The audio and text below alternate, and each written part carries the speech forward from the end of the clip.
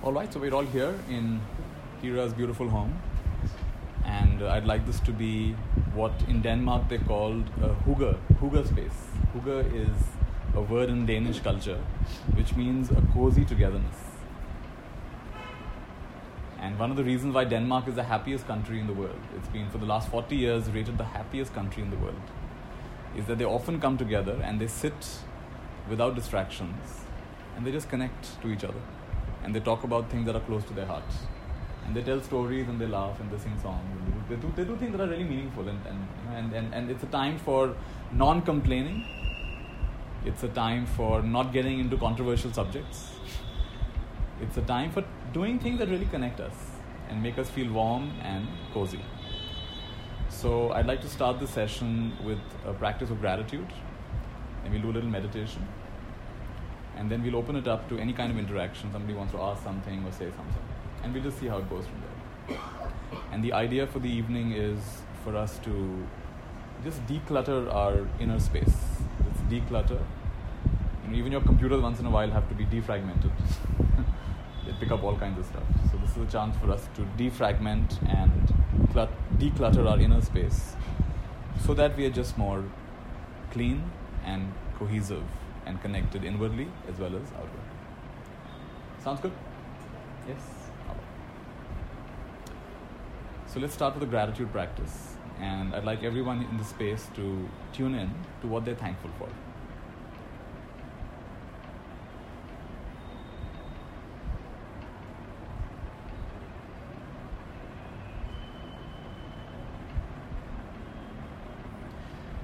And I'm going to start with 3 examples and I'm going to open it up for the rest of you.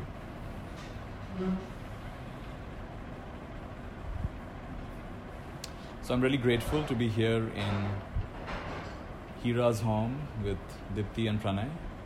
It just feels like coming home, and we had a nice relaxed day today and we met some friends also who came over. So just feeling grateful to be in this nice homely space.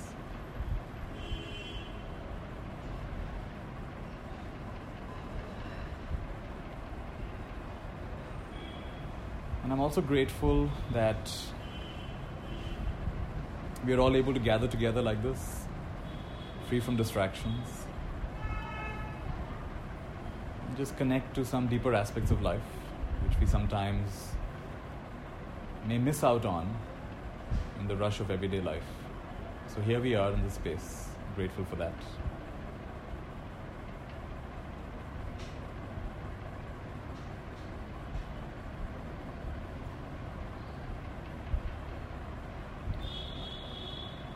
And I'm grateful that each one of us has lived in India. This is a land of immense wisdom.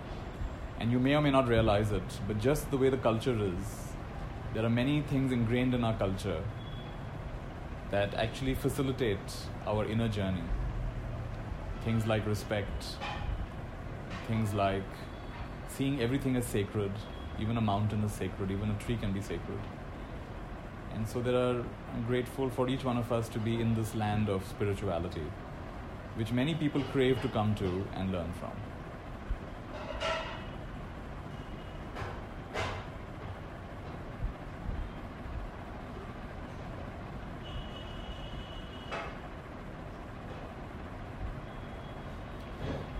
And those are a few examples. Now anybody else will share what they're grateful for and say the whole sentence, I'm really grateful for, and explain what you're grateful for. And we'll pause for at least 10-15 seconds.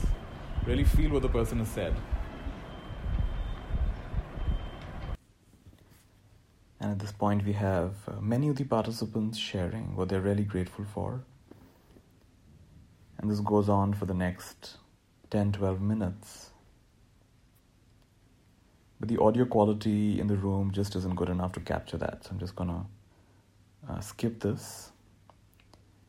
But I'm going to give each of you a minute who's listening to this.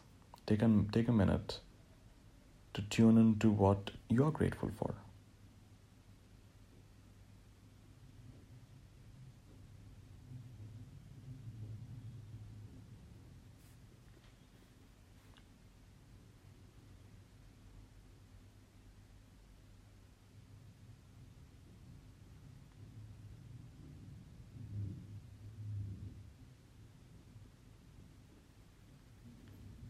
really feel it.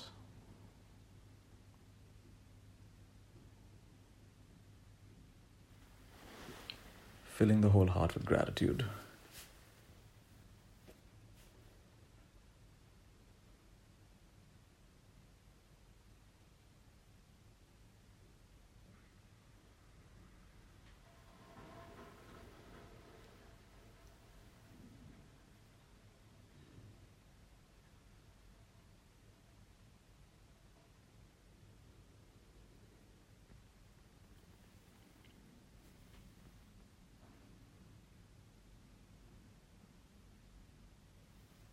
Wonderful.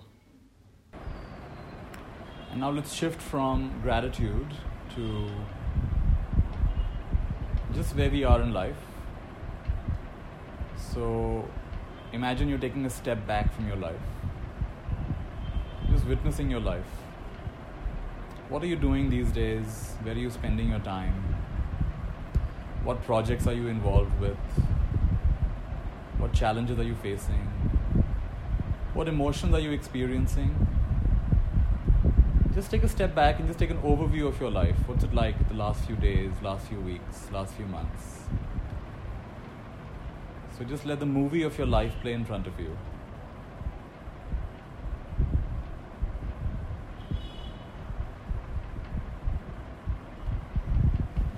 Where are things flowing? Where are things stuck? Just notice.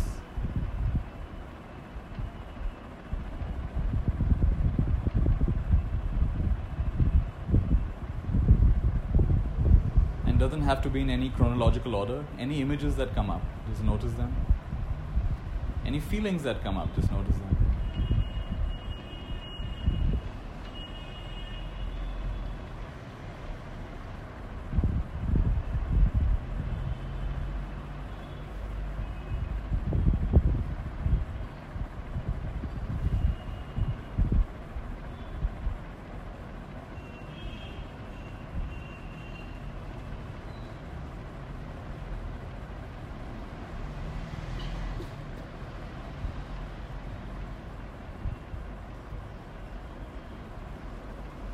What are some of the things that are flowing nicely? What are some of the things you're feeling stuck with? Some of the things you're resisting? Just notice.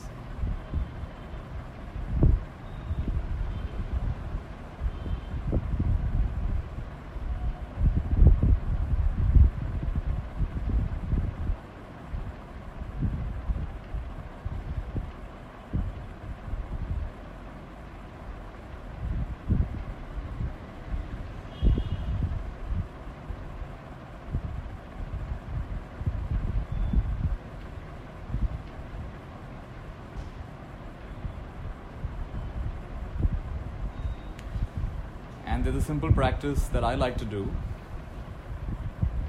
I normally do it aloud, but since there are many of us, we're going to do it in our mind. So I want you to have a sense that right in the center of this room, right here in the center of this room, we have God.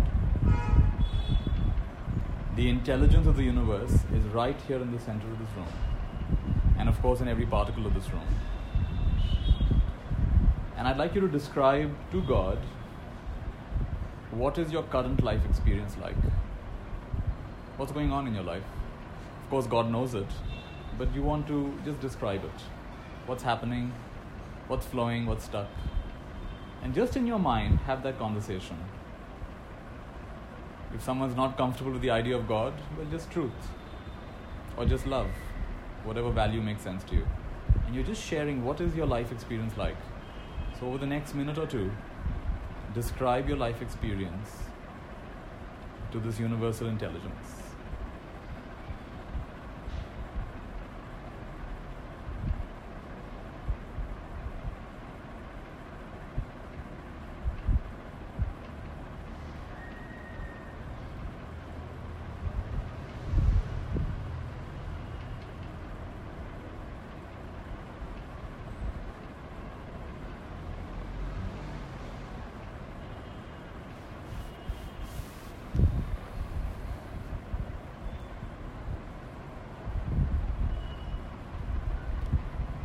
could describe it in words or in images or in feelings, doesn't matter. You're just describing. Opening yourself up and allowing God, the grand overall design, to bear witness to your life right now. Allowing yourself to be seen.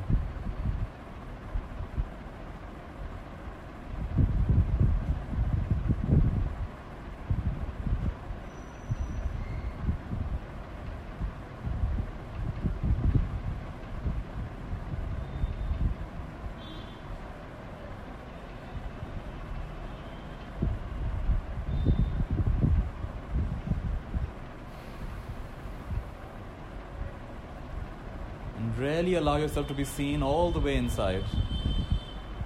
All the bright parts, all the shadowy parts, all the dark parts, all the things you're happy about, conflicted about, ashamed about. Let this divine presence witness all of them.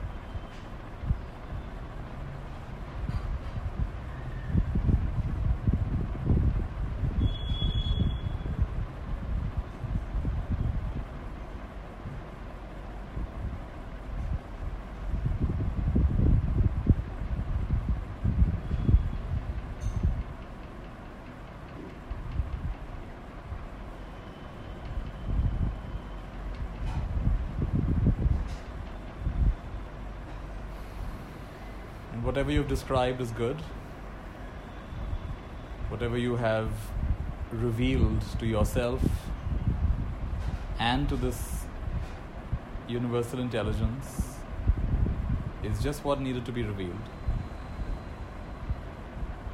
And now ask yourself the powerful question: who is having this experience?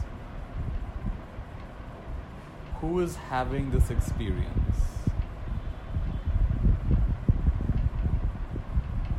Or another way to say the same question: who is taking delivery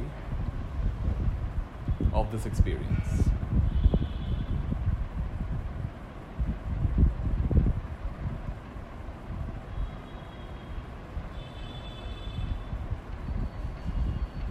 And a simple answer to that question might be, I am.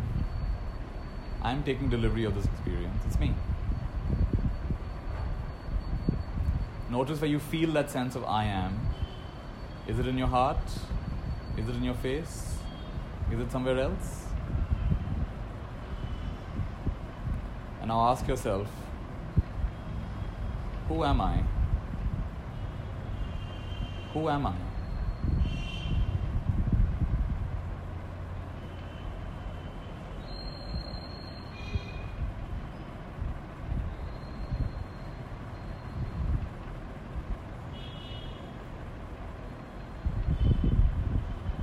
Who is having this experience of life just the way you described it?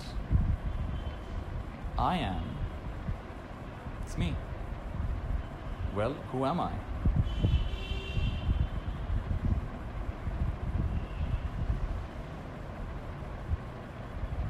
And don't try to answer with some words. Just come to that living presence, that living mystery. Just stay there.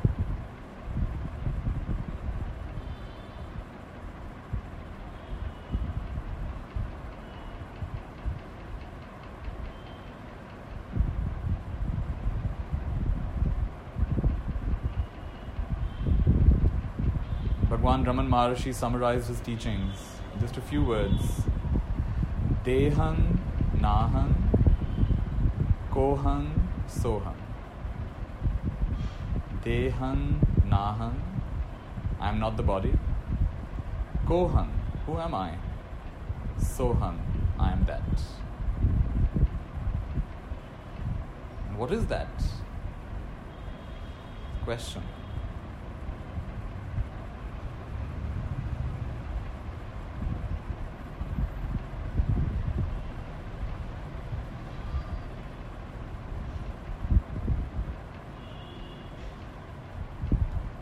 So everything you described was the story of your life. But when you ask who is having this experience, you start dehypnotizing yourself from that story. And you just come to life.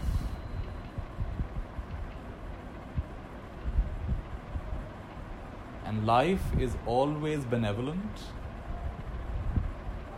Life just is.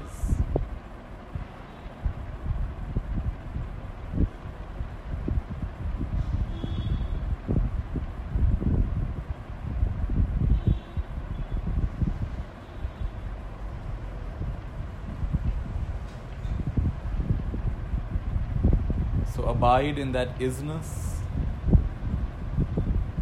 letting everything be just the way it is.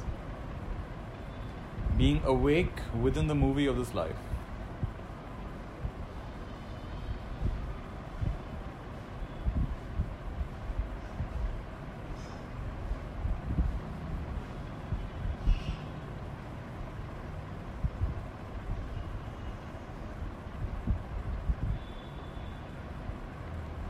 Who is having this experience? I am.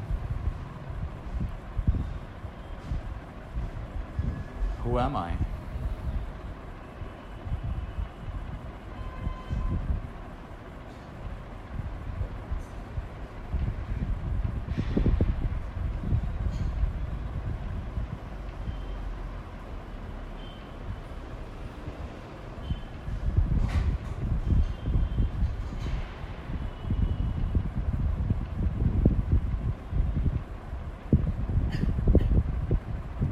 And there is a part of you that is untouched by any experience, no matter how pleasant or painful.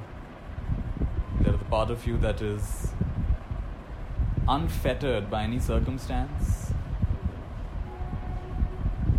forever free, forever beyond limitation. There is that part of you, whether you believe it or not, know it or not. What is it like to abide as that? Koham, soham, I am that.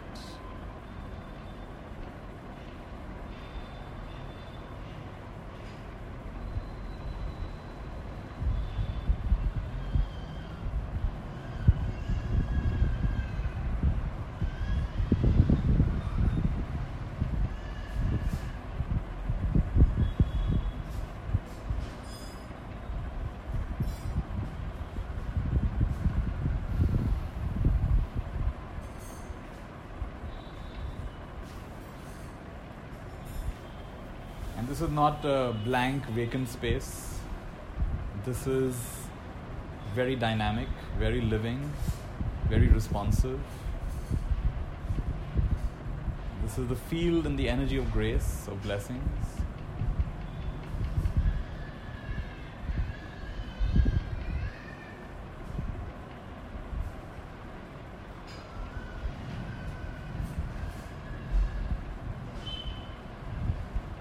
So now let divine blessings saturate, permeate your whole being. Whatever situations are going on in your life, pleasant, unpleasant, easy, difficult, doesn't matter. Let them all be rinsed and cleaned by the flow of grace. Grace is already here, blessings are already here. Just welcome those blessings. Allow that grace to move through you.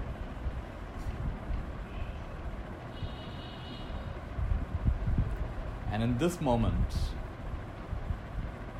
just like a sponge being put into cool water,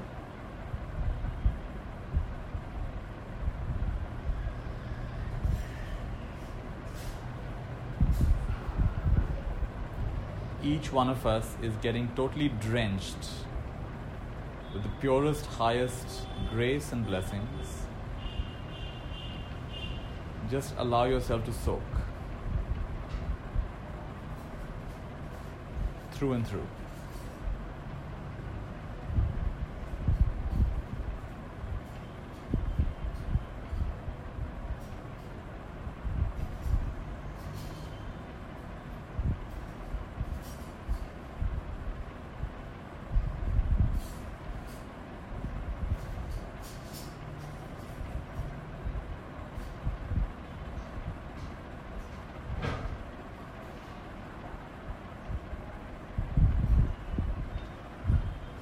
Every cell, every strand of DNA Every belief, every layer of consciousness is getting thoroughly drenched with divine grace, divine blessings. Even if you try to resist it, you can't. It's getting totally soaked, refreshed and recalibrated.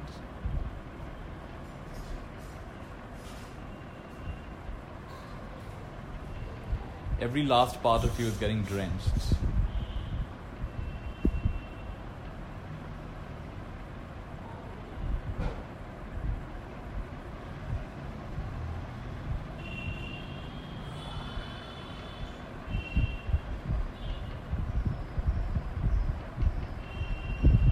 And what it's doing is it's washing away all the imprints, expectations, roles that people have wanted from you, that you've been attracted to, all these habits you've gotten into,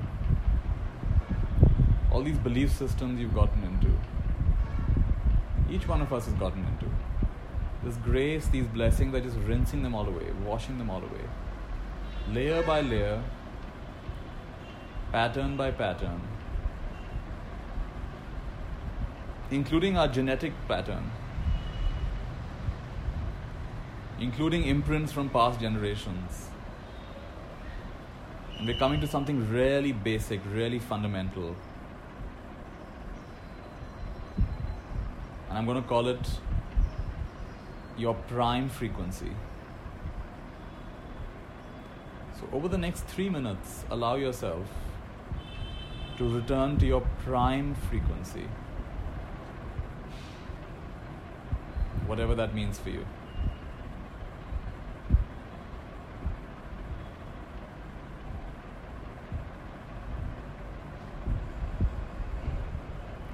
Let it happen naturally.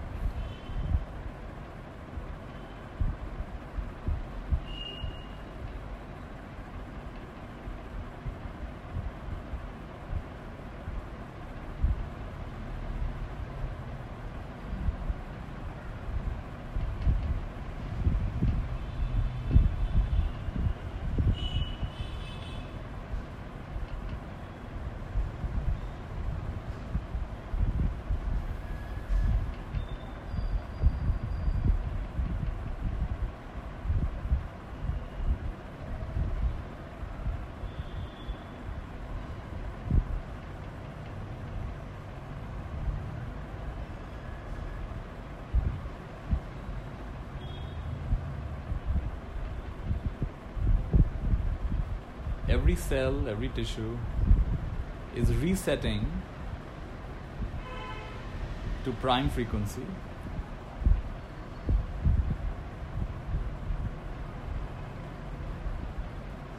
Everything else is just being washed away. Very naturally, very effortlessly.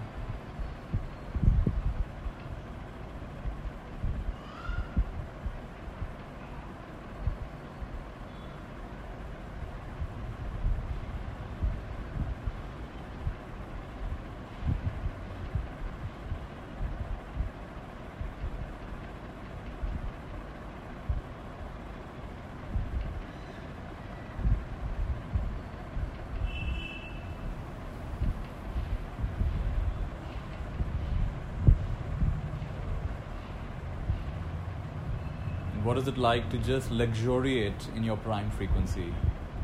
Just come home to your prime frequency. Just be.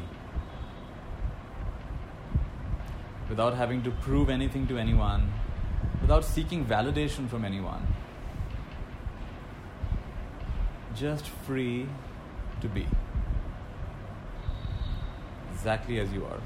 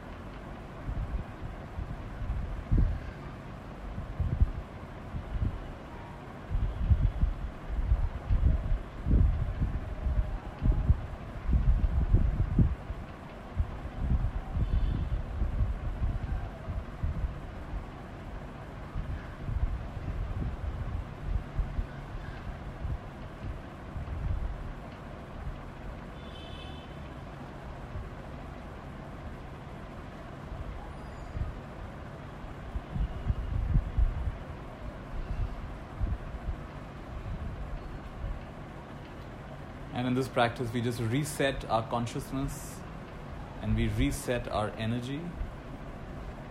We reset consciousness by asking, who am I? Who is having this experience? Who is taking delivery of this experience? We get out of the story of life. We come back to that which knows life, that which is aware of life.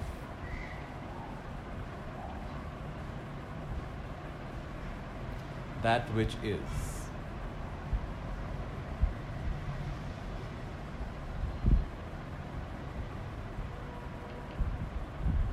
And we reset energy by allowing the blessings and the grace to soak through and wash away all that's no longer serving us. Wash and rinse and clean, revealing prime frequency.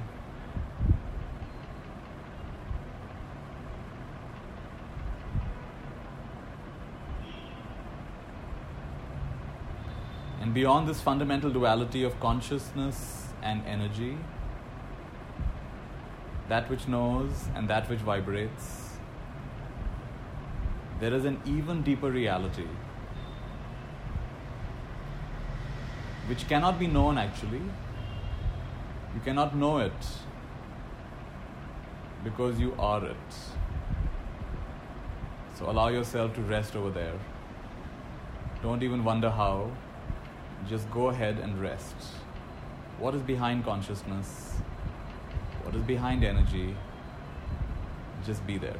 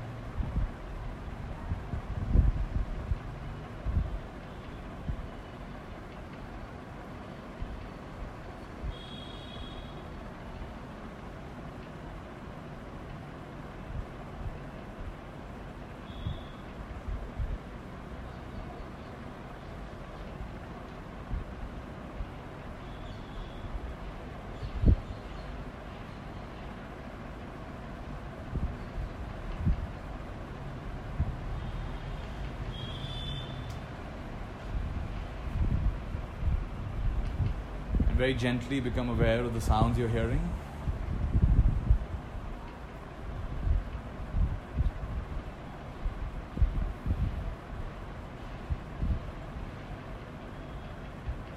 remember where you are.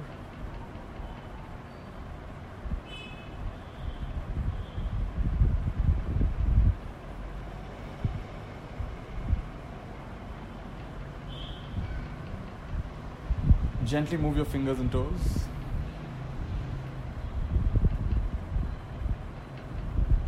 Take a slow, deep breath.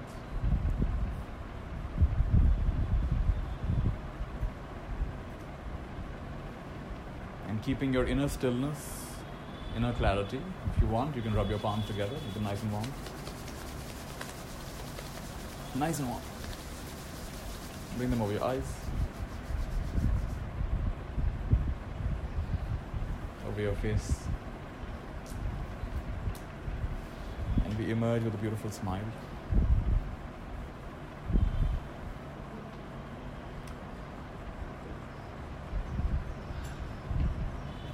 How wonderful.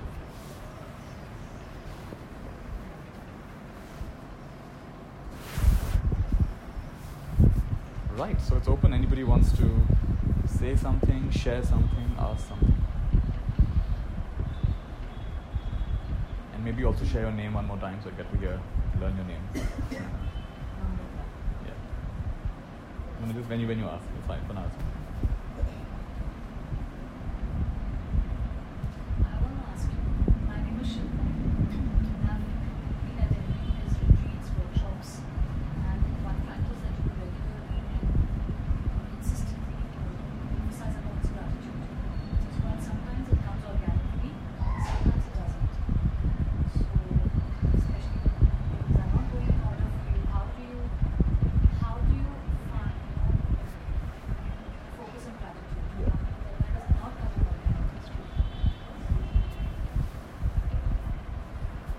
Well, I think that's the sadhana, that's the tapasya, right?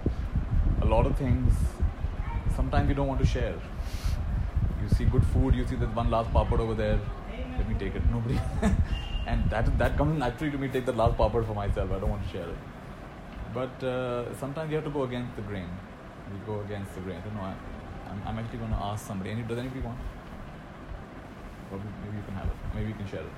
So you actually challenge yourself to go against the grain. So actually this is, one of my teachers says that it's when you think that you're making no progress, that's when you're making maximum progress. It's when you think you're making no progress. Like for example, you're getting really upset and angry, right? And in that moment, all that upset and anger, one moment of clarity came to, what am I doing? Here I go down, here I go again. What am I doing? I don't have to do this. It's just one little moment of clarity, and again you're angry and upset. And my teacher would say, actually, that moment of clarity is like a diamond. It may not seem like much to you, but that opened a little pinhole of possibility that I don't have to be trapped in this. A lot of sadness is coming, waves and waves of sadness, and one moment of clarity comes. Why? It's okay. It's fine. I mean, a lot of people go through a lot of things. I'm going through my thing. Do I really have to be that emotionally involved? It's like a person who doesn't know how to swim very well. And you're mostly underwater. Little bit once in a while you go up. Mostly you're underwater. Then little by little your head can be more and more above water. And eventually you can swim very calmly without going underwater. So look at it like that. So yes, those are the difficult, like you understand there are many times when it comes very naturally. And now that is the places where you can't see it. That's your leading edge. That's the place. And each of us have our own leading edge.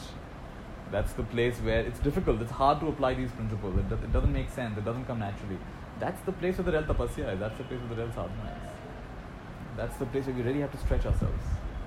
And that's where the magic happens. So there will always be those areas where it's difficult to practice, it's hard to practice. For me also it's there. And if you just, okay, now everything you've learned, okay, slow down. Take a few deep breaths. Take a step back. Right now we all took a step back. What's going on? Instead of being so caught up in the drama of our life, just take a step back, all right. And look how many times in the past also you had all kinds of upheavals happening in your life, drama happening. That's over. So this will also be over. Whatever right now is the biggest thing in your life, it seems like this can never be solved. But you thought the same thing about in college time also you thought of something. And when you got married also you thought of something like that. But then that passed. So that understanding will get stronger and stronger. And I mean, a more basic understanding of gratitude is that, I'm a lover of reality. To be a lover of reality as opposed to be a lover of fantasy. Fantasy of how we think how life should be. And I bet everybody here have their own fantasy of how life should be, how the world should be, how we should be, how society should be, how schools should be, how doctors should be. We've all got our own pet fantasy. And we're all sure that this is really the way. And it's all of us with our own pet fantasy that is creating all the conflict in the world. Because as we start talking, in the beginning we're all very friendly. When you take up some topic that you have disagreement, you notice what happens. For example, an easy topic is food. And I'm sure everybody in this room has got different ideas of food. Dipti's got totally different ideas of food. Hira's got her own ideas. I've got my own ideas. When you start talking, people very quickly have disagreements. Some people think oil is very healthy and essential. Some people oil is not essential, not good. And then you get caught up in your pet fantasy of how life should be. But suppose, like I said, there's a story of life and then there's life. Suppose you become a lover of life instead of being a lover of stories. Does it mean you say yes to everything? Yeah, exactly. In a way, because it's there, right? It's there. So, and yes does not mean that, okay, this should continue forever, but this is the way it is right now. Right? It's a radical yes. Okay, this is the way. Tathastu. This is the way it is right. And it's only when you open yourself up to the way things are right now, that's when magic can start to happen. But if you're close to the way, no, this should not be, this is wrong, well, then you cannot even see things clearly. It's like the road is too crowded, dirty. I don't even want to see the road. But you're going to have an accident. You've got to see the road. Even if you don't like what's on the road, you've got to see the road in order to navigate that road. If you close your eyes and say, no, I don't, then actually you're going to get into more trouble. So you have to have your eyes open in that situation. So gratitude is to be a lover of reality. And gratitude is that moment. So let's say this moment, right? Or whatever word you like, God or divine intelligence or just the way things are, has now orchestrated for all of us to be seated like this in this room right now. And when I say yes, I love this, I like this, then I am actually saying yes to God's will. I'm a lover of God's will. So in this moment, my will and God's will is one. To the extent my will matches God's will, I'm completely in bliss. To the extent my will is different from God's will, no, that should not be like that, and they should not be like that, and they should not be that, I should not be feeling this, and I should not be doing this. Well, then that's God's will. In that moment, that's God's will. And if it's not matching, well, then experience suffering. And a great story, I often tell the story of a Sufi master who in his prayer, a thought comes to him that what can I give God? God has created everything. If I light a candle for him, that candle only he's created. If I give him a flower, the flower also he's created. I mean, what can I really give him? So this really perplexes him. And he prays very earnestly that, God, what can I give you? I'm realizing that everything is yours only. What can I possibly give you? So God talks to him and says, yes, my son. It's actually all mine. But there is something you can give me. What is that? There's something I don't have much of. So God says, where I am, there's no insecurity. There's no confusion. There's no sadness. There's no doubt. There's no frustration. There's no jealousy. So Sufi says, I've got a lot of that. So God says, give that to me. I don't have any of that. So this completely changes the Sufi's understanding. He says, let's say God is bored of being blissed out all the time. And God wants to have, like once in a while we want to have street food. We want to have chatpata food, right? So once in a while we want to change. So God wants to for a while forget being completely blissful and experience entrapment. And God is doing that. We are the aperture through which God experiences entrapment for a little while. This is the journey. The journey is what all the scriptures tell us. We are forgetting for the bliss of remembering. We go to the US for the bliss of coming back to Hyderabad and coming home and eating home-cooked food. That bliss you will not experience if you just wake up in the morning. It's only when you go to the US, spend 20 days and come back, then I'm home again. So we have to forget in order to remember. So that's what our scriptures also tell us. We have dreams within dreams within dreams. Right? We go to watch that horror movie to realize, it's just a movie, it's fine. We can get out of this wall, nothing's going to happen. Right? So we'll go through all of these different movies. So to be a lover of reality. So when you're a lover of reality, in that moment, your will is equal to God's will. In that moment, there is unification. There is peace and silence. And again, we'll forget again and we'll come back to that.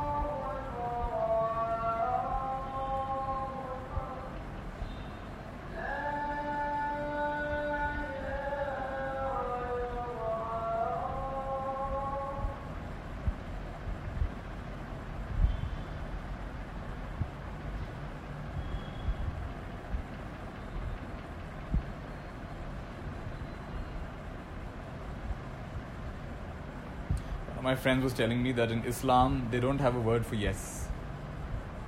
Yes is inshallah, which means if God wills. So it's actually very beautiful. So you never say yes, you say inshallah. If that is the will of God, then it will be so. So it's just very fascinating. Actually very powerful teaching. So if that is what's meant to be, then it will be.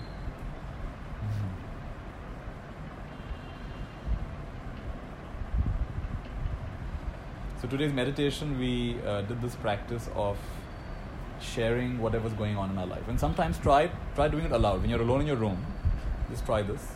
Just speak aloud whatever is going on in your life. And whatever you want to address it to, God or deity, or you have some guru, or just speaking to the room, it's fine. Speaking to the space in the room. You just share, this is what's going on in my life right now. I'm feeling really stuck over here. I'm feeling really frustrated over here. Nothing's working out with this. I'm very thankful for this. This is going well. I want to invest more time and energy in this.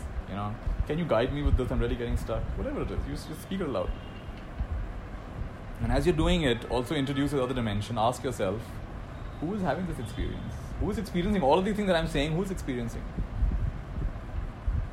And normally we are so caught up in the story of our life that we forget that it's just another role that's being played. One of the most powerful teachings is to remember, what do you say after I am? And we all have our pet things we say after I am.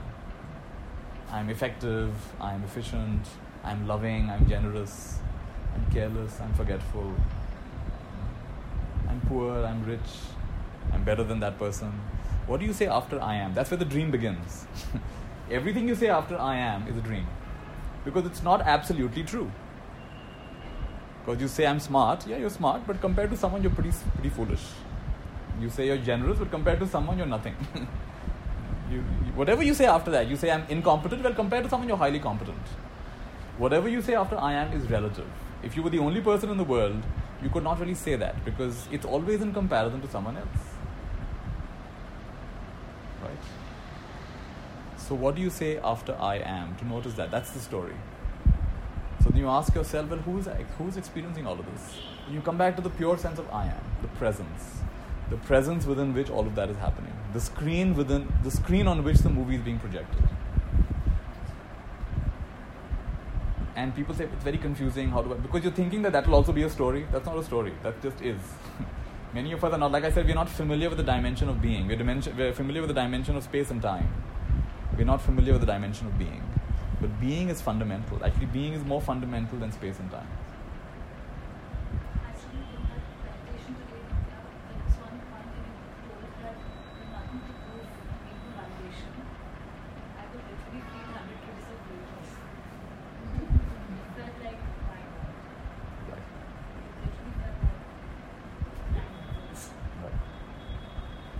So just speak in the room, speak aloud if you like, and just offer it all up.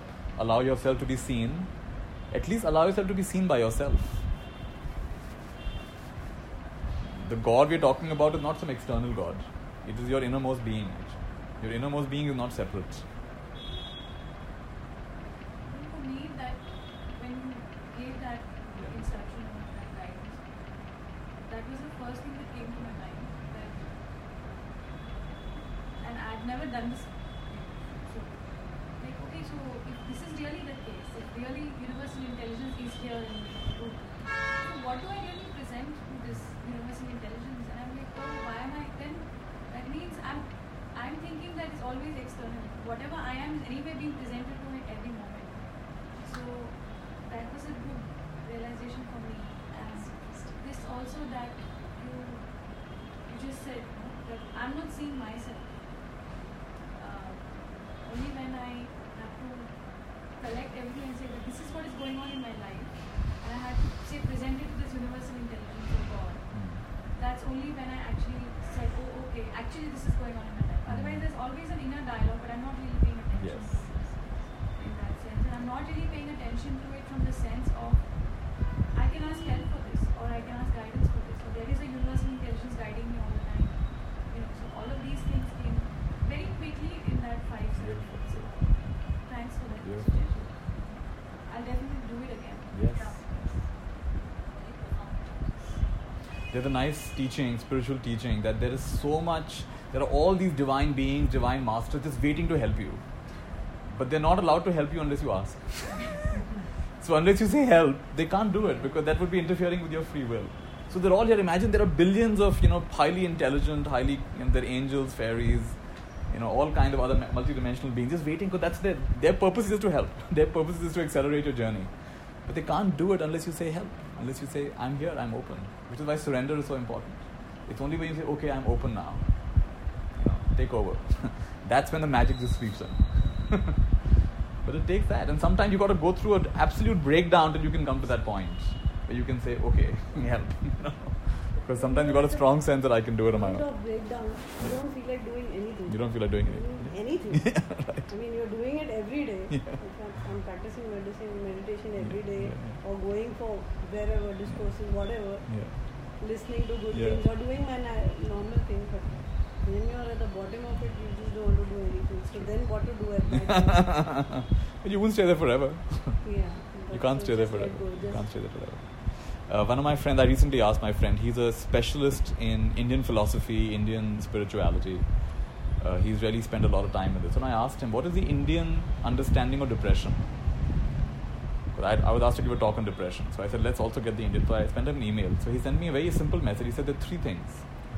So the first level is, when life is not, the story of your life is not going the way that you would like it to go. Like for example, you wanted to go to IIT and trying after 3 times you still haven't gotten into IIT. Now this can make you depressed.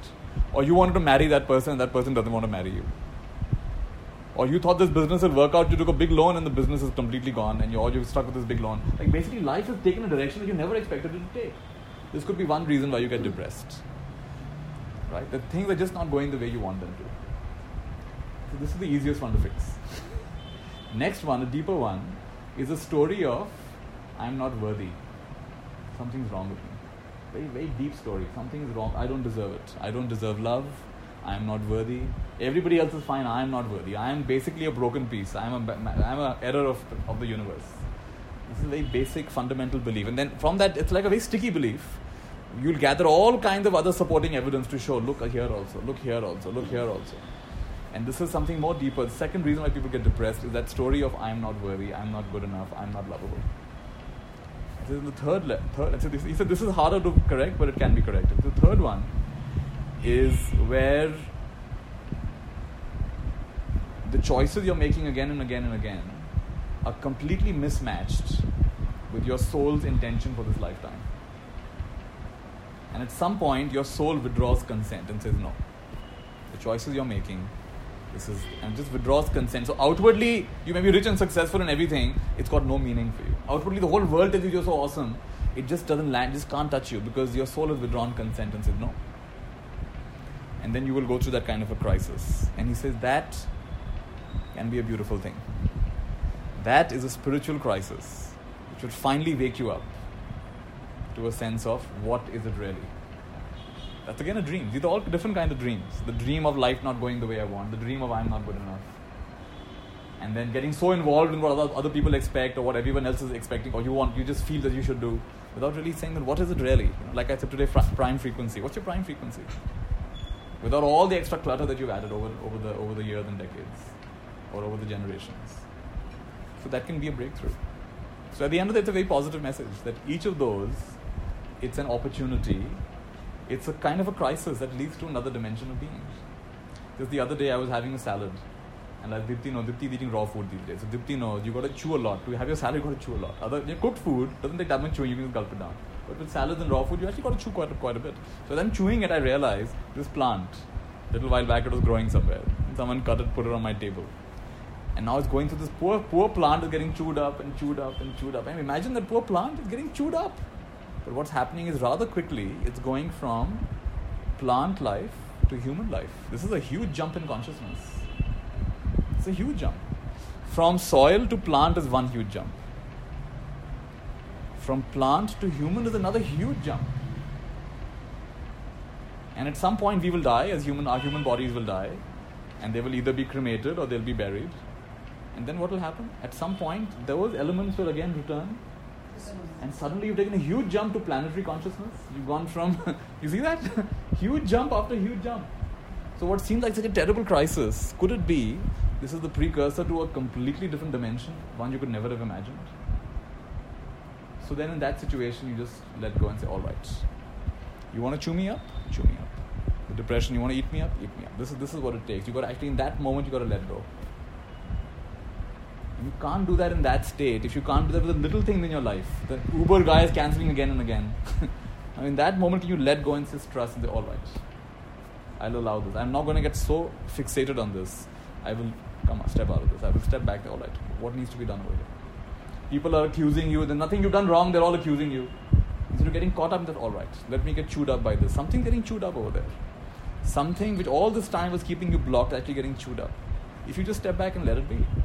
Suppose that is an action of grace. Right now we said, right? Grace is coming in and cleansing you. Not every cleansing, like when you clean your table, most of it comes out easily. Some stains, you got to really sew it. Like, what is it that's not coming out? And you got to give it a nice rubbing, right? So Rumi said, let's say this together. How will my mirror ever be polished? If I complain with every rub. So then if you look at that situation as life is now rubbing me. So when instead of saying life is cursing me and life is against me, suppose you turn that around and say, this is going to make me really sparkly and shiny. Suppose that's your story. Changes everything. Right? So you'll still go through it. It will not be pleasant. But now your story has changed. Your capacity to go through it has now completely changed. So you're saying that when things are not going your way, you just let them be. You just surrender. Because the more you resist, the more painful it gets. But that's the time, like, if you ask for suggestion also, everybody says, sit and meditate, sit and do this. It's like, and that thing just doesn't come. Because you're so full of, that. So just, at that moment, what you should do, that. See, if it was as simple as someone telling you sit and meditate and you were to get it, then where is the crisis? You have to go through a crisis. Right. Telling a caterpillar, it'll be fine. Just sit there, you'll become a butterfly. You have to go through that. You got to be bound inside that cocoon, completely alone, completely dark, and now hidden strands of DNA, which were always there, are getting activated. You can't just tell the caterpillar, don't worry, sab bante hain butterfly, tu bhi ban jayega. Not gonna work. You got to go through the process. So you got to go through that manthan. We all are very good at giving advice to people, but when you're sitting there getting burnt, then what's going to happen? So Rumi has a lovely teaching. He says, love is going to burn you. Love is going to burn you. And the problem is not that love is going to burn you. The problem is we burn incompletely. So can you allow yourself to be fully burnt? One of the great Sufi masters, he says that for 20 years he felt a burning in his heart. Ever since his teacher initiated him, he felt a burning in his heart. Burning and burning. So always it was there. Day and night there was a burning in his heart. And he couldn't explain it to anybody because they don't understand. He said at some point the burning was complete. Right. And now it's not that he is loving. He's not loving. He's love. He's no longer loving. He's love. He's the presence of love. And the students, I know one of his students, she said that just by a look, he can completely, create a whole energetic shift in you. Just by looking at you a certain way. Everything, the huge inner upheaval that happens. Because he's become love. He's no longer loving. He is love. And everything he does is an action of love. The burning has to happen. And cute things like just meditate, sab theek ho jayega. This too shall pass. Let me send you WhatsApp forward I got right now. It's not going to do it. You got to go through it. I've also read somewhere that just because you're doing nothing doesn't mean nothing is being done. That's a nice one. Just because you're doing nothing doesn't mean nothing is being done. Beautiful. We said, don't just do something, sit there. We often say, don't just sit there, do something. Don't just do something, sit there.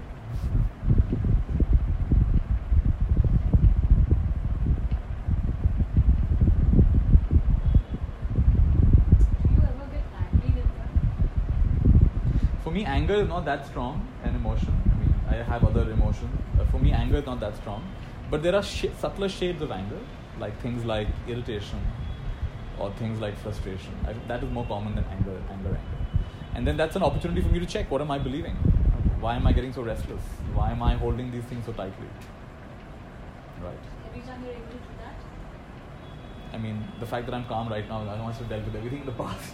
So, what happens is the capacity to quickly unhook from that. So the basic progress is not that I never have it, it's just that earlier it would really stick very strongly, and now I can unhook from it rather quickly. So what would earlier take days and hours, now maybe takes moments or minutes typically. It doesn't normally last for more than a few minutes. There's a nice teaching the Buddha gave. He said, imagine a prince wearing beautiful white clothes, very expensive white clothes. And somebody was to put on this beautifully dressed prince the carcass of a dead snake. How long would the prince tolerate the carcass of the dead snake around his neck? Wouldn't he within 1 second throw it away? What a ghastly thing, what a dirty thing on his beautiful white clothes. Carcass of a dead snake, you'd not even tolerate for a second. This is what it's like. The wise person does not tolerate. The carcass of a dead snake represents all these states of being. So how quickly do you let it go? The more quickly you're able to let it go, that's how ripe your wisdom is. The more you say, no, this was required because that person behaved so badly, I'm going to wrap the snake tightly, I'm not going to let it go. That shows how deluded you are. It shows how mixed up you are, how caught up in the dream you are. You're allowing yourself to burn for what somebody else did. Come on. They did whatever they had to do. What are you going to do? How are you going to keep your mind in a clear state? So this is all feedback coming to us. And I think each one of us here, some of us, in some areas of our life, we don't get so affected. What some family members do, we don't get so affected with certain things. But then what our guru says to us, like someone we respect a lot, they say something that really affects us. I know some people, they get so affected. Their guru says something, the teacher says, they get very affected by that. But that's where you're sticky now. That's the sticky part of your life. So we all have different sticky parts of our life. For someone it's money, for someone it's sexuality, for someone it's friends, for someone it's life purpose, who knows what it is. So we are all here to work out our own stickiness, which is why you can't really compare yourself to anybody. And I cannot say absolutely because I live a reasonably comfortable life. Most places I go, people are quite nice to me. But if I was to live a life of somebody else where people are actually very rude to me all the time, can I really know for sure? So I can't really say that. So there's no point making a new identity out of, this is... So when someone praises me, sometimes. When someone criticizes me, that's also sometimes true. So that sense of, yes, it's all of these, like we said, the Sufi master, God wants to experience all of these states. So the basic shift goes from being a personality to being a presence. This is a beautiful shift. As long as you think you're a person, then all of these things will get stuck onto you. I'm a generous person, or I'm a reactive person, or I'm an impulsive person. But what if you're a presence? What if you're that movie screen on which different kinds of movies can be projected? One day it's this very calm, peaceful movie, one day it's a very action movie, one day it's a horror movie, but the screen is unaffected. There's a part of you that is always unaffected. The purpose of meditation or any spiritual practice is to get to that place of recognizing there is a part of me that's always unaffected. There is the prime frequency. There is the basic I am consciousness. And there is something even beyond that. There is Brahman and there is Parabrahman. And that is here right now. So to what extent am I hypnotized? And even if you get hypnotized, it's all right, because you're going to wake up from the hypnosis sooner or later. So when we practice like this, like Byron Katie has one of my teachers, she says, every time you inquire, you're left with less of a story. Doesn't mean you're completely out of the story, but you're left with less of a story. So right now we shared, this is going on, this is going on, this is going on. Then I said, okay, who's having the experience? That's inquiry. Who's having the experience? I am. And maybe some of you have done this before, some of you are doing it for the first time. But the very act of asking who's having the experience, you're left with less of a story. Doesn't your story feel a little bit lighter right now? Yes or no? It feels lighter, isn't it? Because you've asked, you've gone in a different direction. Instead of going in the direction of the dream, you've come to the direction of that which experiences the dream. Instead of being bewildered by the content of your experience, you're coming to consciousness. There's consciousness and there's the content of consciousness. There's the light coming out of the tube light, and then there's the object it's illuminating. Most of the time we're caught up in the object it's illuminating. Very rarely do we notice, it's light. It's all just light reflecting. At one level, this room is nothing but different frequencies of light reflected, isn't it? It's not people and tables and TVs. It's frequencies of light reflected, actually. That's what's actually happening. That's all we're really experiencing. Different frequencies of light reflected. So that is dehypnotizing for us.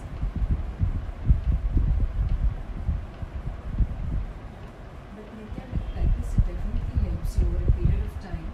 Maybe something pinches you for a second and then another fraction of a second for you. It really helps you. It's meditation and whatever for you. And there's always inner voice. Just stop it here. It's okay. share about my friend. I won't take his name because he might hear this. But my friend in Chennai, for many years has been on a path of self-growth, self-introspection. So he's been meditating, he's been exercising, affirmations. I mean, really very, very positive, energetic. Everybody who comes close to him feels energized. And it so happens that he has a spouse who is completely the opposite. She's not interested in any of this. She's skeptical of all of this. She finds all of this that he's doing as a big drama, not practical, and has been very depressed for many years because her father died. And somehow, for most people will just come out of it after a few years. But for her, it's a very, very deep trauma. And losing her father had had a very big imprint on her. And for the longest time, he's been trying to say, we all try in all our ways to uplift someone. Come on, try this. He's been trying, and she's just not closed. So one day he said, instead of my trying to uplift her, what if I try to enter her world? So he did something quite radical. He said, for 1 month, I'm not going to meditate. For 1 month, I'm not going to do my normal exercises. All the things that uplift me, right? The reading that uplifts me, the walks that uplift me. I'm just going to stop. I'm going to live exactly the way she lives. I'm going to get up when she gets up. I'm going to do what she does. I'm going to just be at home. And little by little, as he stopped doing all his practices, he began getting into her frequency. And he began to experience the world the way she experiences it. All the heaviness, low energy, the stuckness. And he allowed himself to experience that. And he said what came out of that experience was a deep compassion for his wife. And to me, this is like, perhaps this is what you would call an avatar. This is what God does. God doesn't have to come down in our world. God's already free, right? But God chooses to forget and forget and forget and forget and come here in the midst of all of us and go through the trials and tribulations we go through. And then through that, to then bring out the light. Right? So this is what's going to happen. We're going to remember and we're going to forget. And we're going to remember and we're going to forget. And could it be that both in the remembering and in the forgetting, there is grace? Could that be? Instead of saying that forgetting is a bad thing and remembering is a good thing, suppose the forgetting is also a kind of thing. In your forgetting, you see someone who loses their way in Hyderabad 100,000 times. He'll be the best possible guide to Hyderabad. Isn't it?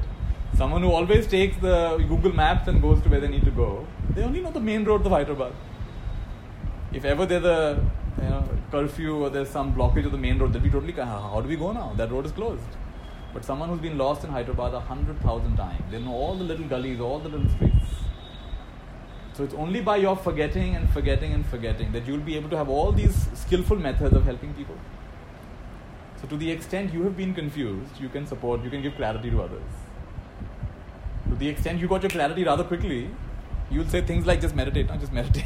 Because you'll not know that this person is going through their own challenge. You're telling them just meditate doesn't do it. It doesn't cut it. There have been moments during my breakdown where I reach out to people and somebody says do this, somebody says do this.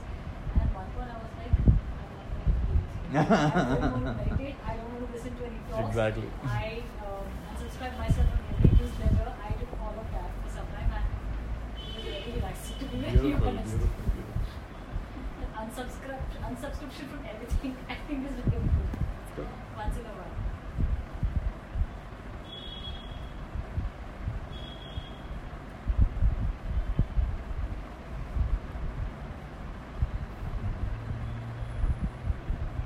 Was he able to help his wife? Again, what I would say is, if you imagine help his wife means she becomes more like him, no. But it's a peaceful home. And so they live, they coexist very peacefully. And I think this is beautiful. If we just accept everyone on their own journey. Your journey doesn't have to match my journey. That might be her prime frequency for this lifetime. How do you know? Her prime frequency for this lifetime may be exploring the whole realm of grief. One of my friends says that her purpose of life is to grieve and to help other people grieve. I said, really? That's your purpose of life? She said, yes. Because grieving is a forgotten state.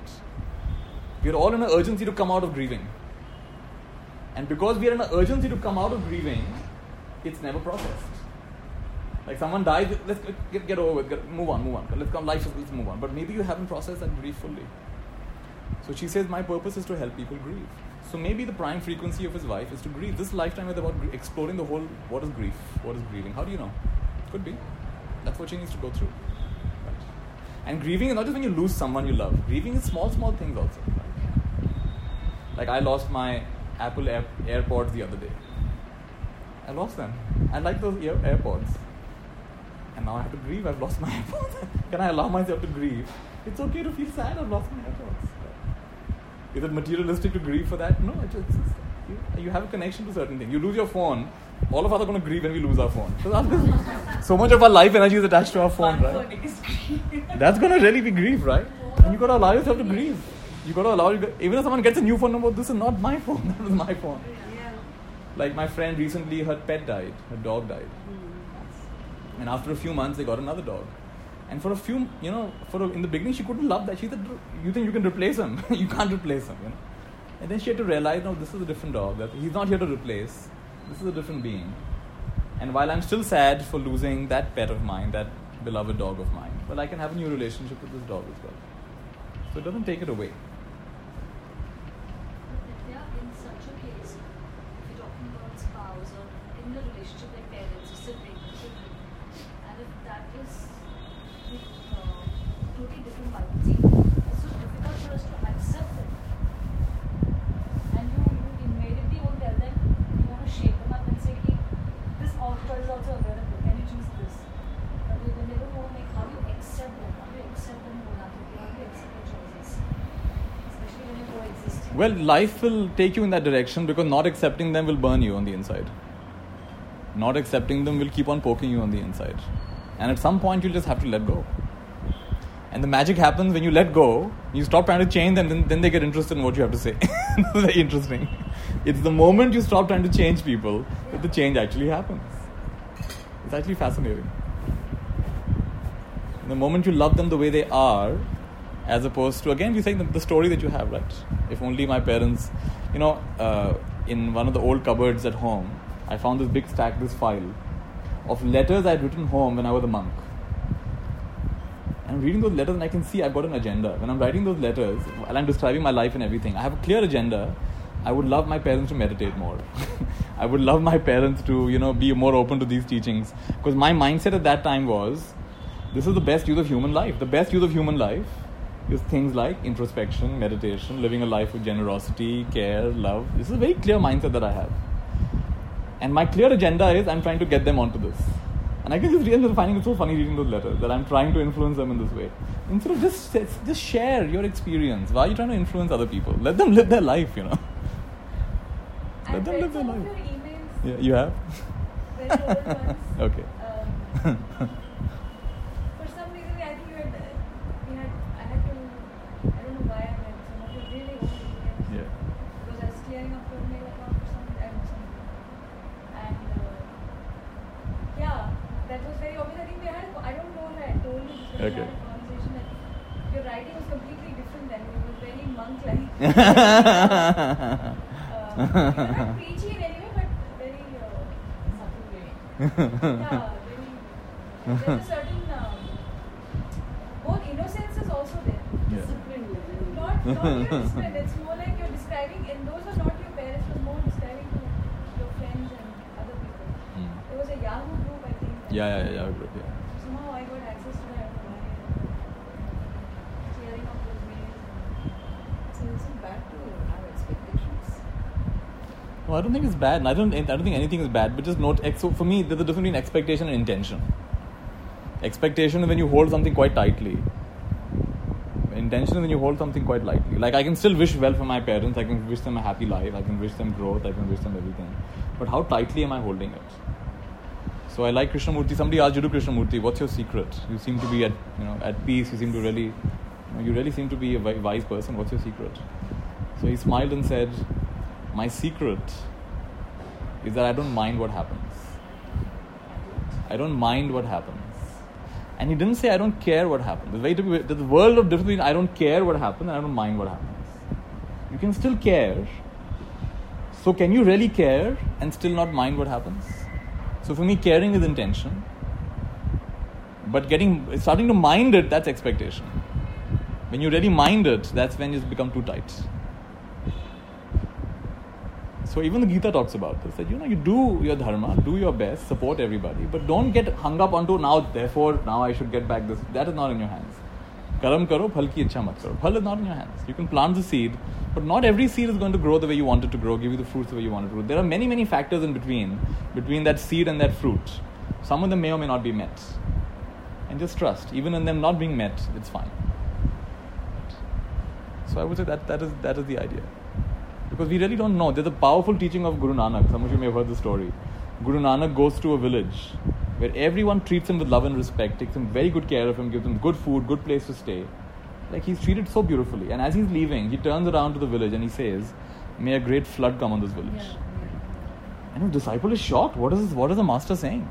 And then he goes to another village where nobody cares for him and they treat him badly and they don't give him any proper food, nothing to stay. And they really mistreat him. And as he's leaving from there, he smiles and looks at the village and says, "May no calamity ever come on this village." And this disciple cannot hold it anymore. He says, "Master, what are you doing? The people who treated you well, you said, may a great flood come. And the people who treated you so badly, you're saying, may no calamity ever come." And Guru Nanak smiles and says that, in the first village, there are every single being is a noble being. When a great flood comes, the whole world needs this kind of people. When a flood comes, they will scatter like ants. And the whole world will be filled with light. And this little village is like a scar on the face of the earth. The people here have treated their own little hell. They should never leave this place. Because these people should live in their own little pit of suffering. So may no calamity ever come. May they just live over here. So look, what a way of saying. So this is what we assume to be a blessing could be a curse.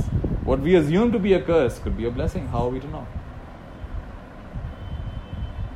So which is why Harivansh Rai Bachchan says, "Man chahi ho to acha, na ho to aur bhi acha." Now that's a very powerful way of thinking. If you get what you want, that's good. If you don't get what you want, that's even better. There's a higher purpose, which we don't always understand. That salad getting chewed up sounds like really bad news, but there could be a higher purpose. You don't really understand it. Right. So the mantra of a spiritual warrior is, bring it on. Bring it on. Bring it on. Whatever is there, you say bring it on. My will matches divine will. Whatever it is. Not just outer circumstances, even inner. Your story is not just outside, even your inner story. A lot of our narrative is inside. It's our private narrative. Where we have an inner image of how we should be, how we could be. And we keep comparing ourselves to that. And we're not matching up to that. That's also an expectation. An inner expectation of how you should be, how you could be, how you would be. Right? Well, God is not just life, intelligence of life is not just outside, it's also inside. Well, let thy will be done. Let thy, like we did right now. Who is taking delivery of the experience? And can I allow what is beyond my control, can I allow grace and blessings to just rinse through that? And can I return to my prime frequency? Right? Again and again and again. Bring it on. Bring it on. And each of these things is allowing us, it's strengthening our capacity to unhook from the dream. To dehypnotize ourselves, like you said, faster and faster. We get dehypnotized faster and faster. We get unhooked faster and faster. And instead of other frequencies impacting our frequencies, our prime frequency then impacts the environment around us. Which is why they said wherever the rishis would live, animals would be at peace. Nature would rejoice. There would be a deer sitting right next to a lion. Because the prime frequency of that rishi was so strong, it created an ambience of complete peace and harmony. Nothing could create disturbance over there. And we all have that capacity. So why are we getting so mesmerized by the dream of life? So we have the opportunity to wake up.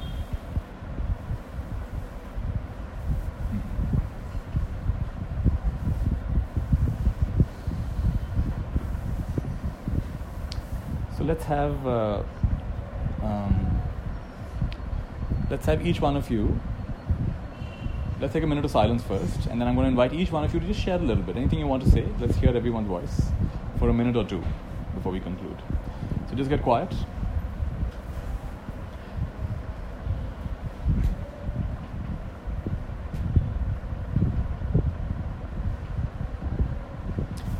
And just empty yourself.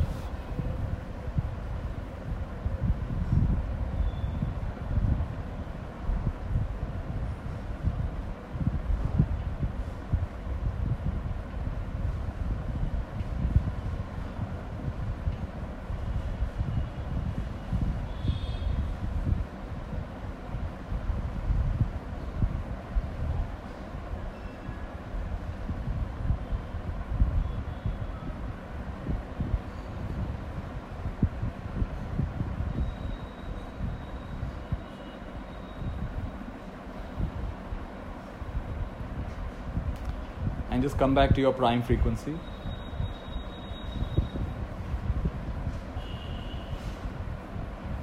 Which is basically the state of just being the way you are.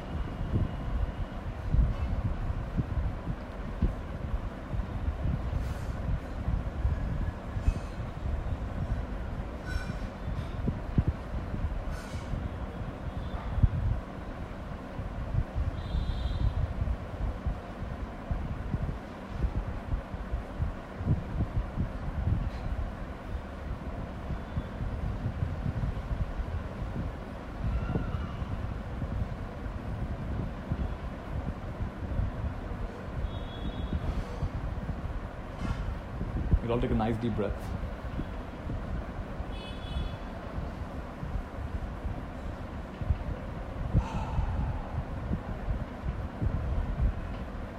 Wonderful. So I'd like each one of you, without preparing what you want to say, just wait when it's your turn. And whatever needs to be shared, just share it. Radha.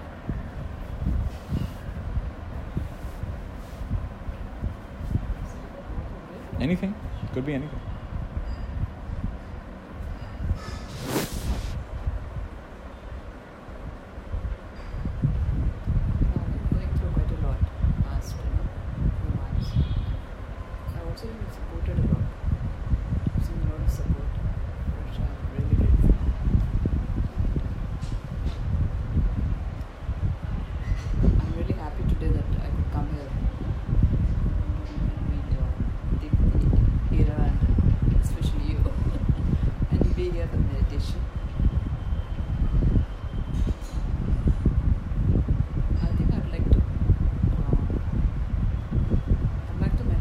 Frequency, hope again and again.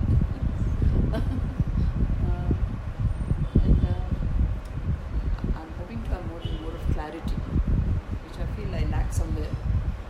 So that's what I'm hoping for. Let's all say how wonderful. How wonderful. Deeps.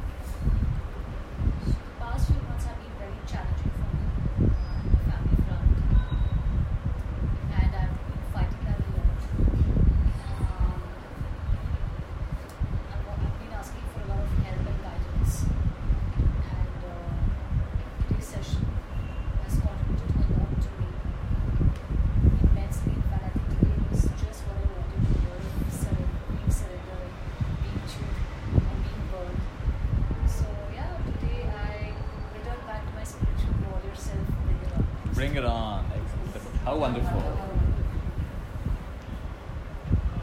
I came with no expectations. It's been extremely powerful. As in, I think there are a few touch points that really hit me. Beginning with the being able to see out what's going on. I think that's a practice that will be quite interesting to follow and asking for guidance so openly and saying it out loudly. I think I do it internally in little ways, but maybe not. The universal energy being there, the consciousness being there, is another powerful thing that came out for me. Grace. Accepting everything with grace. I think with all the struggles that we go through, we sometimes just end up forgetting it. It's another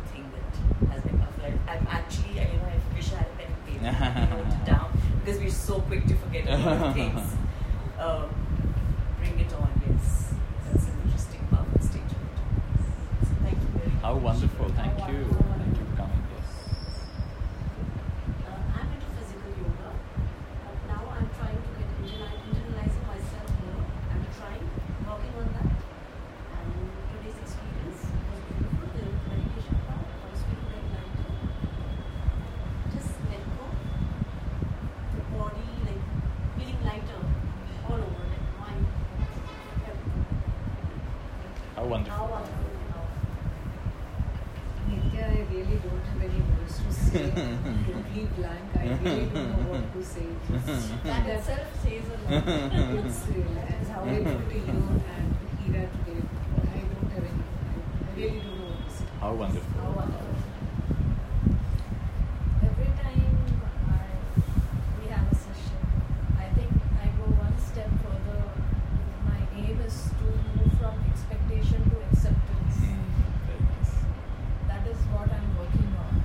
Rather than expecting to go things the way I want, to accept the way they are. And I think every time I need to like one step. How wonderful. How wonderful. Last evening I was wondering, can I have a session, because a couple of friends have actually offered if I was going to the States. I just said that Nitya will be there, and then I said yeah, we'll host a thing and we can invite some 50, 100 friends. And I was imagining some 50, 100 people together, and then after I came back, I messaged. They said, no, we are very busy. Something has come up and it's not happening. I said, no, but it's okay. Then let me organize somewhere, because I'm jet lagged and not in that space. And a lot of people will say, okay, let's do this. But then I said, no, people has to be here, and I just want to have a quiet, good meeting. And people have been asking me, or I've like referred to, just come and be together. And so I thought that this is nice. Deep, people who really feel connected will be here, and it's okay. Because I'm always used to doing big numbers. That is you want all the time. Every time. Just a habit, I don't know what. All my friends tell me, when they say adventure, we'll say, okay, let's go here to some park and this and that. Higa says, no, Mount Everest. That intention I have still. A couple of times when you had made me write what your thing is, I really feel that yes, I want to climb the Mount Everest. So somehow deep down there is I don't know what it is, like what came up now is there's something I want to do is incomplete. So I don't know what that Mount Everest is actually. All right. Thank you for sharing that. How wonderful. How wonderful. I was in double mind to come on because to be frank, I never miss my yoga. So in car also I was telling ki why should I come, but I think so it was my right time to listen all this thing. I was holding something. No, when I will think about it and then. Very nice. How wonderful. Who teach yoga? Not teach, but I have a dream of yoga to become an instructor. Oh, very nice. But still, past 2 years I'm stuck. So now I surrender to God. That's beautiful. That's beautiful. Very nice. We are grateful to Nitya and Didi who has invited us. Actually, since childhood we are hearing, whenever you want to say something, don't say anybody. Just go and in your room and say whatever you want to say, Yes. tell to God. Yes. He will listen to you and He will reply you. Yeah. Never complain, never cry. You just tell in front of God, so He will take care of it. So today you remind us the same thing. Yes. Beautiful. How wonderful. First of all, thank you, Ira Didi, for remembering me, calling me here. I'm very grateful to you, Nitya. Thank you. I really feel connected to you. I don't know how. I've attended your workshops few years back, Yeah. but still, I don't know, somehow I really like it. And I like to question and get some answers. Got a few answers today. Beautiful. Also, I have one more question. Please to ask. Like, there are some things, between two people, like spouses or whatever, or mother-child relationship.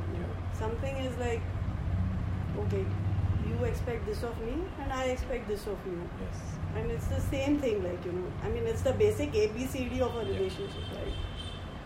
But then, if one is following it and the other is not following it, and the other keeps realizing also he or she is not following it, says sorry also, but keeps on doing it again and again, then what you should do?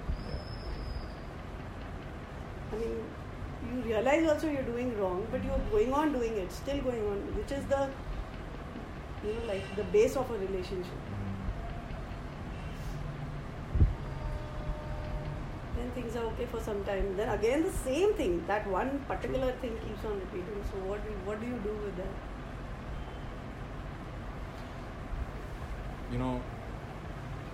And that's true not only with other people. If you look in your own life, where is it that you promise yourself something over and over and over again, and then you break that promise to yourself over and over and over again? So this is happening within us to some extent. It's happening in our relationship. It's happening at a society level as well. We talk about certain things, but as a society, then we don't really do it. So this is not just something that's broken or flawed in that person. There is something this is actually a part of life at some level. So what can be the response? We can get increasingly frustrated and angry and upset, and we can have all kinds of emotional tantrums. We can go that direction. And I'm sure we already tried that. And we can see that really helped, that really worked. And if not, then we can get really curious what's really going on here. So today we've learned a practice. Just speak aloud, like she was sharing. So maybe just sit in your room and speak to either your innermost self or God or whatever you want to say. Just say, I really don't know. I'm really stuck. What is this? We've talked about this. The person's apologized. The person's even promised to change. But it never really lasts. Every time it's gone. And I'm really feeling stuck. And help me out. And you ask yourself, who is having this experience? I'm having this experience. But who am I? And in that moment, you wake up from the dream. At least for a microsecond, you've woken up from the dream. This is a dream. And could it be that this person is God in disguise, helping you wake up? So in other words, what you consider to be the worst part of your experience, could that be the most important medicine that you have to take? And it was never about that person changing. It was never about that person falling in line with expectations. It was always about you waking up to some larger dimension of who you are. And the moment, this is what my experience is, the moment you get that, the moment something in you gets shant, more often than not, that just somehow just falls in place. Either that person keeps doing it, doesn't bother you, or they have a mindset change, or the situation change, suddenly you go to a different city, things just shift. It's like over a period of years, not so then you get shant, you get everything, like after 1 year also again the same thing happens. Then you expect them, then you trust them to be the way they are. You trust them to be, then you have to decide, all right, I don't trust you to be the way that you say you're going to be. I trust you to be the way you are. Now, if someone, for example, a friend, for the last 20 years, whenever they say, I'll meet you at 5, they come at 5:30. Not happened once or twice. It's happened hundreds of times. They always come half an hour or 45 minutes afterwards.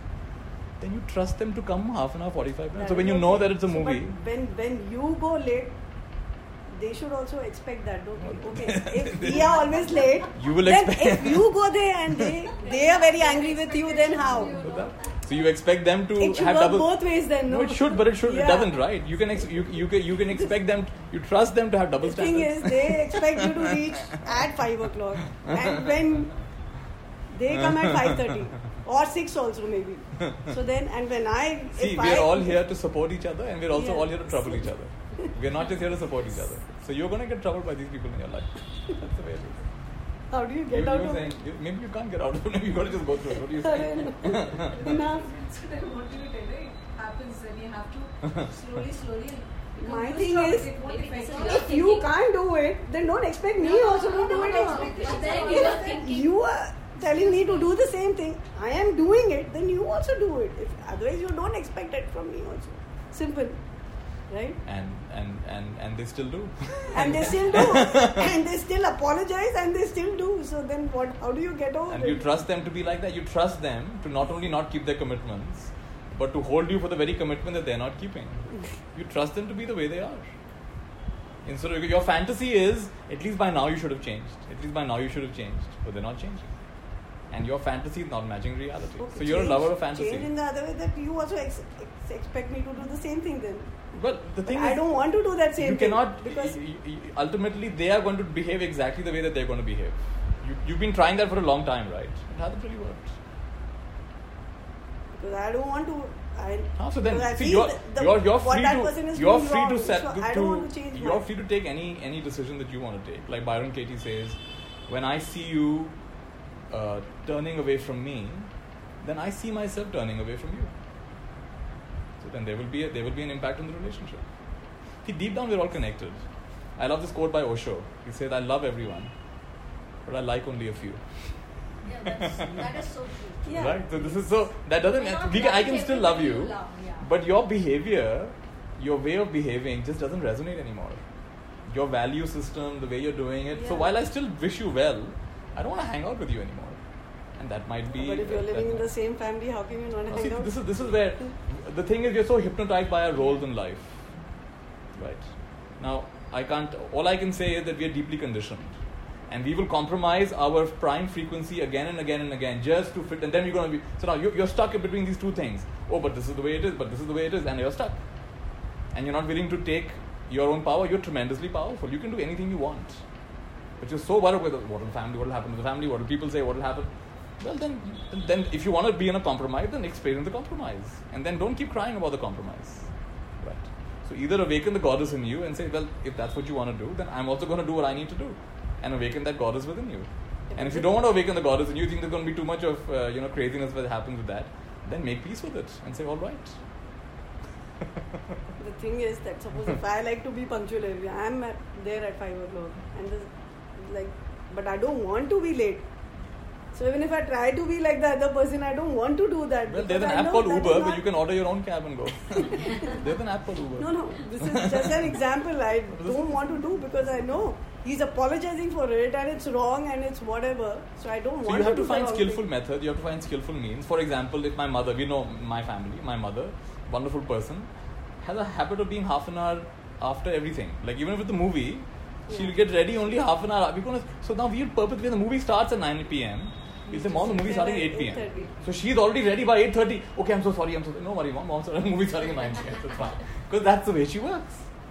So if you should study the life of Krishna, Krishna worked very well. He knew every character is different. And he was not expecting the character to fall in line. He was not stuck up into I am this kind of person. He would, with every person, he'd be different. With one person, he was very cunning. With one person, he was very kind. With one person, he chopped off their head also. Right? But that's the kind of flexibility. That's the kind of freedom. So don't get so locked into I am this kind. You have all possible. Let your steering wheel open up in all directions. So when required, be kind, be caring, be understanding. When required, be willing to take a stand also and say it doesn't work for me anymore. Be willing to take that stand. Why are you so caught up in being this always accommodating person all the time? So that might be a lesson that you have to learn over there in that moment. See, if it's bugging you, it's a lesson that you got to learn. Yeah, I have to work on myself only. More than work on yourself, it's just shed all of this baggage of how you should be, they should be, the world should be. If the moment you shed that baggage, and it's a possibility. Right now, this is like really cramping you. In the world of infinite possibilities, one possibility also is that exact same situation creates immense laughter inside of you. It is so ticklish for you that here we go again. One more time, the same funny incident. The same thing that bugs you right now can create laughter inside of you. That's a reality. It's That's possible. what I'm hoping for. I mean, Tathastu. Yeah. Maybe so. actually thought, later on maybe in life I'll laugh about it sometime. So tune into that tune into that later self of yours. Let's say 80 years from now, or 80 or 30. In fact, we're going to be living long. At least you would. Currently, they're telling us we're going to be living very long lifespans. Anyway, but let's say 20 years from now, you and I will laugh endlessly about this. Right. So all of us right now, for 1 minute, we'll tune in to herself 20 years from now, where she's sitting here and laughing about the same incident. And we'll bless her with that consciousness. So if everyone tune in, close your eyes. And 20 years from now, we're sitting with her and she just cannot stop giggling. She cannot stop laughing. And something in her has become so free. Let's recognize that part of her.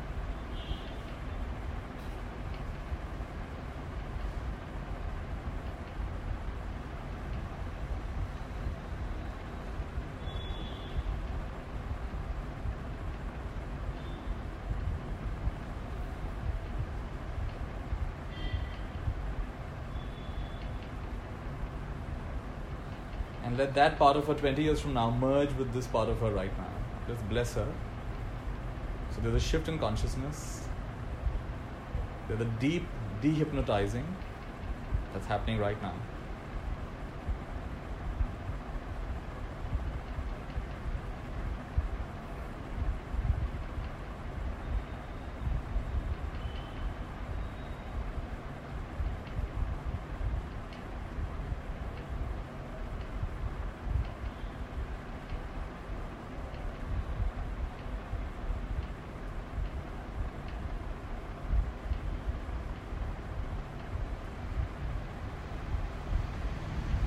We'll all take a nice deep breath.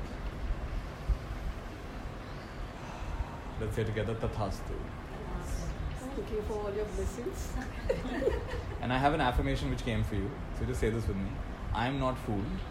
I am not fooled. So say one more time. I am not fooled. I am not fooled. This is a divine comedy. It's the divine comedy. So now you keep saying this to yourself. In the same situation, I am not fooled. This is a divine comedy.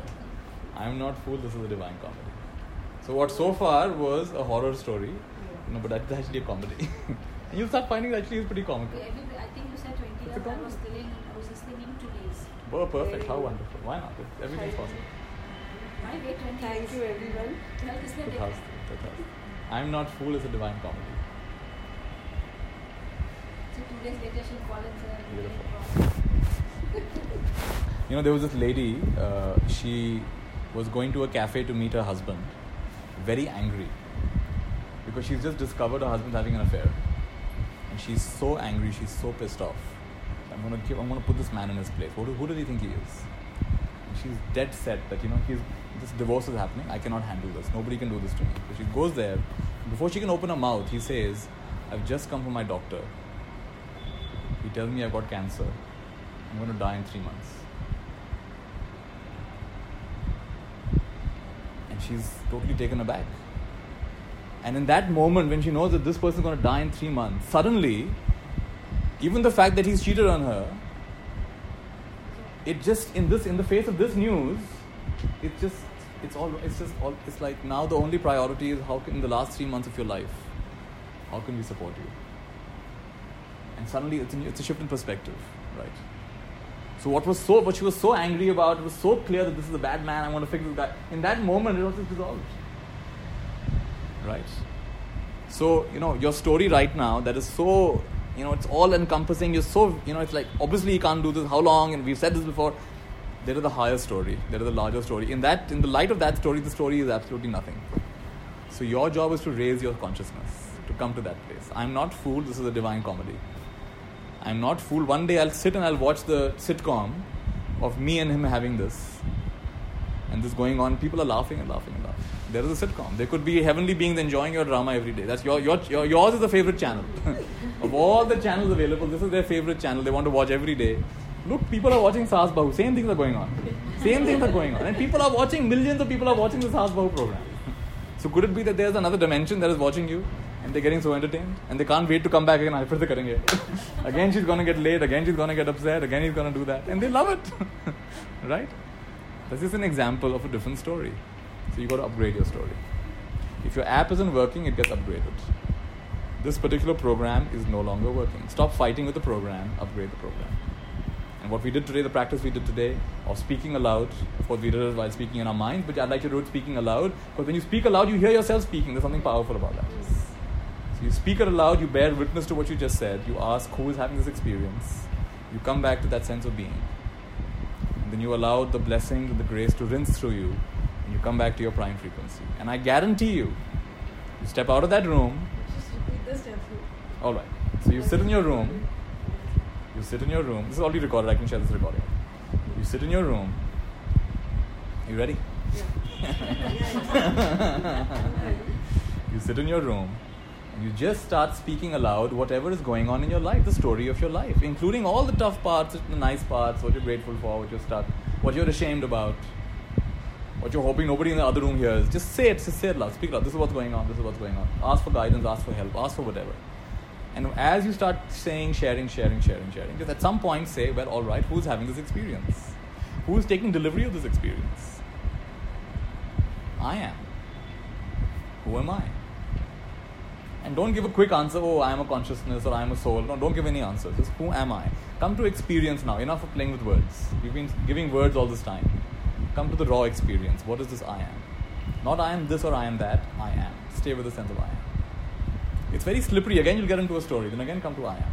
Stabilize in I am. To stabilize in I am, in India, it's called Sthita Pragya. Sthita Pragya. Not getting hypnotized into the stories. Not getting lost in the stories of I am this and I am that. Just I am. I am as I am. That sense of I am. So stabilize there. And then recognize that this I am is not just a static entity.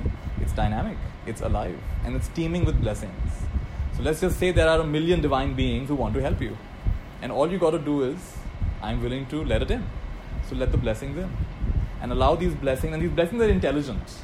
It's like an antivirus program in a computer. It's intelligent. It just knows where to look for the virus. You don't have to look for it. It will search. It will scan your computer. It will suck out the viruses and it will trash the viruses. In the same way, these blessings will go through your being. Conscious mind, subconscious mind, molecular level, atomic level, subatomic level. Generation and generation of sanskaras. It will start sweeping things away. It will start cleaning out stuff. And it will return you to what we are calling your prime frequency, your basic state of being. Right? And then you let go of even that. And you say, what is behind this consciousness? What is behind this energy? And just rest as that. And I guarantee you, when you step out of that room, that same situation will happen. And it will not pinch you the same way anymore. You do what you got to do. I'm going to do what I've got to do. Because you now know, it's like you have woken up within the movie. You've woken up within the dream. And each time you wake up like this, you start strengthening that wisdom element inside of you. The Buddha calls this Dharma Chakra. So we have a Dukkha Chakra and we have a Dharma Chakra. Dukkha Chakra is getting more and more wrapped up in stories and stories and stories. It's like a ball of glue. You roll it on the floor, it picks up all the dirt and grime and grime and grime. Keeps picking up more and more dirt. That's Dukkha Chakra. And then there's Dharma Chakra. It's like a ball of wool. You roll the ball of wool, what happens? It gets smaller and smaller and smaller. And at some point, the ball disappears. Where did the ball go? There was never a ball, it was only wool. So you say, I'm having this is going. You keep on, the wisdom element will keep on unraveling. There's nothing here. What am I getting so fed up about? What am I getting so upset about? There's no one here to get upset about. There's nothing here to get upset about. And that's the day you can really laugh from your core of your being. And one of my teachers says, that's the first time in your life you will breathe easy. Until then, like you're a yoga teacher, you know this. You're learning yoga, you know this, that your breath reflects your state of being. And the calmer your state of being, the deeper, the more natural your breath is. And my teacher says that's the time when that wool completely unfurls itself. You will take your first relaxed breath of this lifetime. But until then, it's still contracted. And so this person who you're upset about, this relationship that you're upset about, is here to speed up the rolling of your wool, the ball of wool. So next time you see him, you say, thank you. Bring it on. Do more. Because the more you do, the more I go to my room and the more I do this practice. And when I come out, so thank you. You are my main guru. The teacher I was looking for was the one I was living with all along. Right? So let's all say Tathastu and so. All right? Chali, wonderful everybody. Take care.